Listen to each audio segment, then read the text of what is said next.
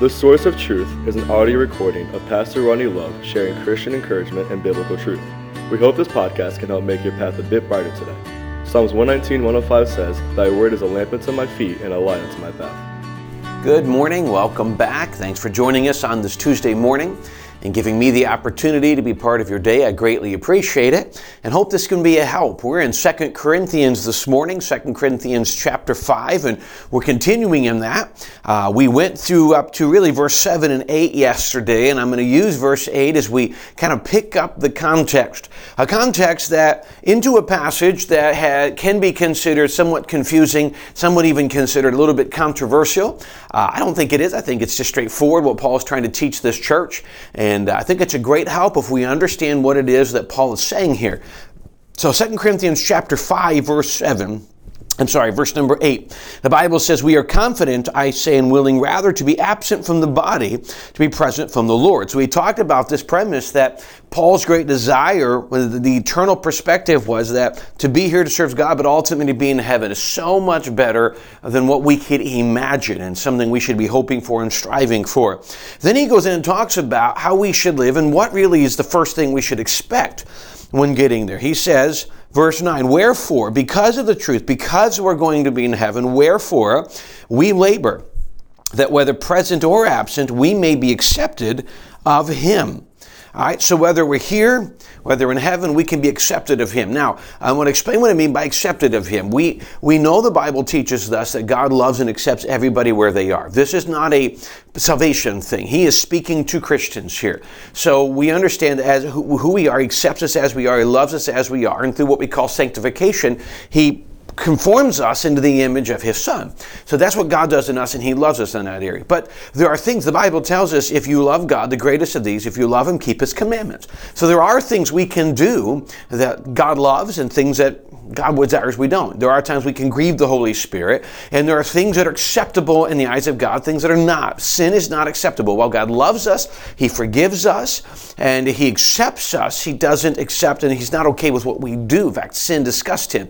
And how do I know sin disgusted him? It was so bad he put his only son on the cross to pay for it. So we have to understand that aspect of sin and the disgust that God has for it. So he says we can be accepted of him. Then he talks about what he means by that. Verse 10, "For we must all appear before the judgment seat of Christ, that every one may receive the things done in his body, according to that he hath done, whether it be good or bad." So let's start off. We must appear before the judgment seat of Christ. And in the Greek, it talks about the bema seat. Now the idea goes back to Bible times when they would do Olympics. And so what happened is you would have judges that would sit on these seats, the bema seats, the judges' seats, and they would judge people, and you would do the different Olympics. Similar to today, you have different judges, and the judges would establish the laws. And so if someone's running in a track and they have to stay in their lane and they step out, they've disqualified themselves. The judges call that out. And so we see that, and he's saying, have you disqualified yourself from this in this action? He said, he goes, in that case, you're sitting on a judgment seat. But it's Jesus on the judgment seat. Now, please understand, in the end times, there's two judgments. There is what we're looking at here, the judgment seat of Christ, only for Christians. Then there's the great white throne judgment at a separate time, only for the unsaved at the end of the world. And so this is referencing just Christians. He goes, we're all going to stand before the judgment seat of Christ, that everyone may receive things done in his body. We're receiving rewards. Catch this. Receiving the recompense, receiving what we have gotten, the good or bad, from the things we've done in our body in this time with what God's given us, according to that he hath done, whether it be good or bad. Now, when you look at the word bad there, it definitely refers to evil. But let me explain. He's not talking about we're going to receive rewards for our good and punishment for our sin. The Bible says that it was finished. God has taken care of our sins once for all. He said it is finished. You can't even be in the presence of God with sin. When we get saved, go to heaven, it's a positional salvation, positional righteousness. God has imputed the righteousness of his Son on us. And so he's not referencing here that he's going to condemn us. He says, okay, he's going to give us rewards for our good, and he's going to judge us for our evil, or tell everybody. Some people even believe there's going to be a big screen in heaven and our life's going to be seen, and none of that's going to happen. Here's what he's referencing. He says that we have been given gifts. We know this in 1 Corinthians 12 and Romans 12. We've been given opportunities to serve other people. We've been given the church. We've been given all these other tools that we can then use the gifts God has given us for his glory, for eternal, for kingdom work. We use it a lot of times for personal gain, for money, and there's nothing wrong with that. But the ultimate reason God gave it to us was for eternal purposes, as we're seeing in this passage. So the question is, have we used these gifts for eternal purposes or for personal gain? So for instance, if you say I'm going to serve in the church, but I'm only going to serve where people can see me, and that way everybody can see how great I am, I've done it to be praised. That's bad. That's what he's referencing. I've done it for bad. I'll only give money if people can see me. If I only give money to the church, if I can control where that money is going towards. This is all what he's referencing.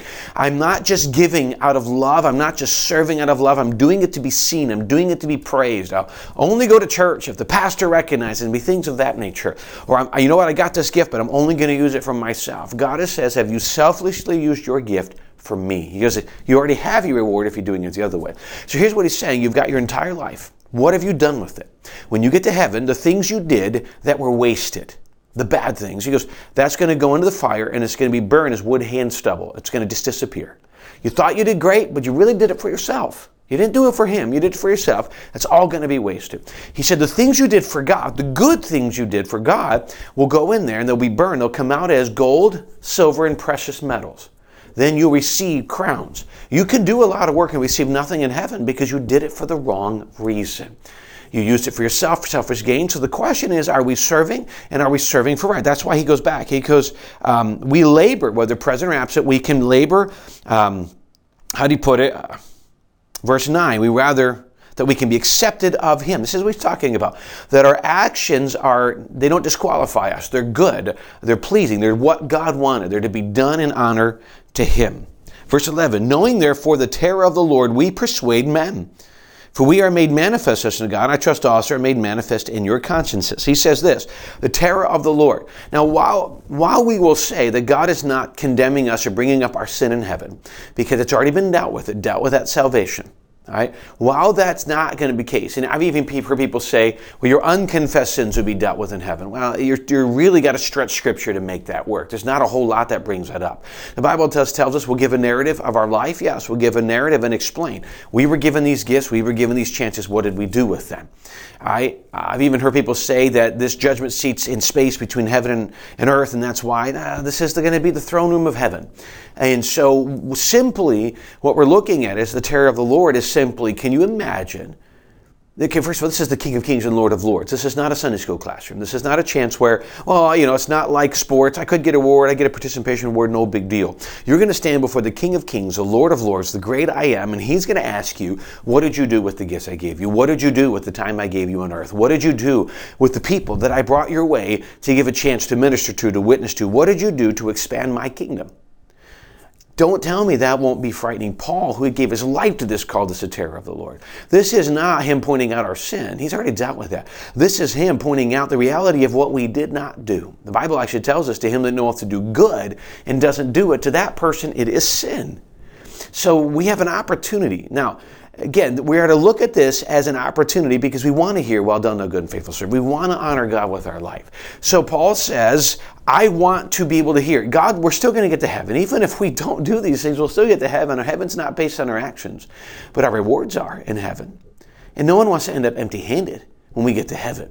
And so he's saying we want to be accepted of him. We want to get there and say we've done it right. We have followed the rules, and God honors us. We didn't waste our time here. We didn't spend our time on the things of the world. We didn't put all of our action into the world and ignore God, ignore his church, and ignore the kingdom. We didn't do that. We put our attention towards him. That's what we focused our life on. The time we had was invested. Yeah, we had to take care of ourselves, earn money, take care of our families, but we also took time to invest into eternity. That's what he's referencing here. When we stand before God and we give an answer, we're going to be able to say, we went to church, we gave to church, we invested in outreach, we invested in the lives of other people. We can say, this is what I did with our gift. We taught this class. We were part of that small group. We did these things, and this is what God's going to, he knows this, but we're going to have to explain what we do with what we have. And it's going to be a little bit frightening. So what do? We say, this is time I have left. Until God takes me home, I'm going to take a portion of my time and I'm going to make God the highest priority of my life. That's what we should be doing anyway. And may that be our challenge, to just take every minute we have available, honor God, worship God, and take our talents and to serve him with it. Thanks again for joining us this morning on this Tuesday morning. My week's already off. On this Tuesday morning, give me a chance to be part of your day. This is a bit of a challenge to us. Don't be frightened by this, but be challenged by this, because it's an important thing. It's going to happen. But what a wonderful opportunity for those who have taken what gifts they have and given them to God. What a wonderful day. We look forward to it. So may we continue just to give what we have back to God. Thanks again for joining us today. We look forward to seeing you again tomorrow.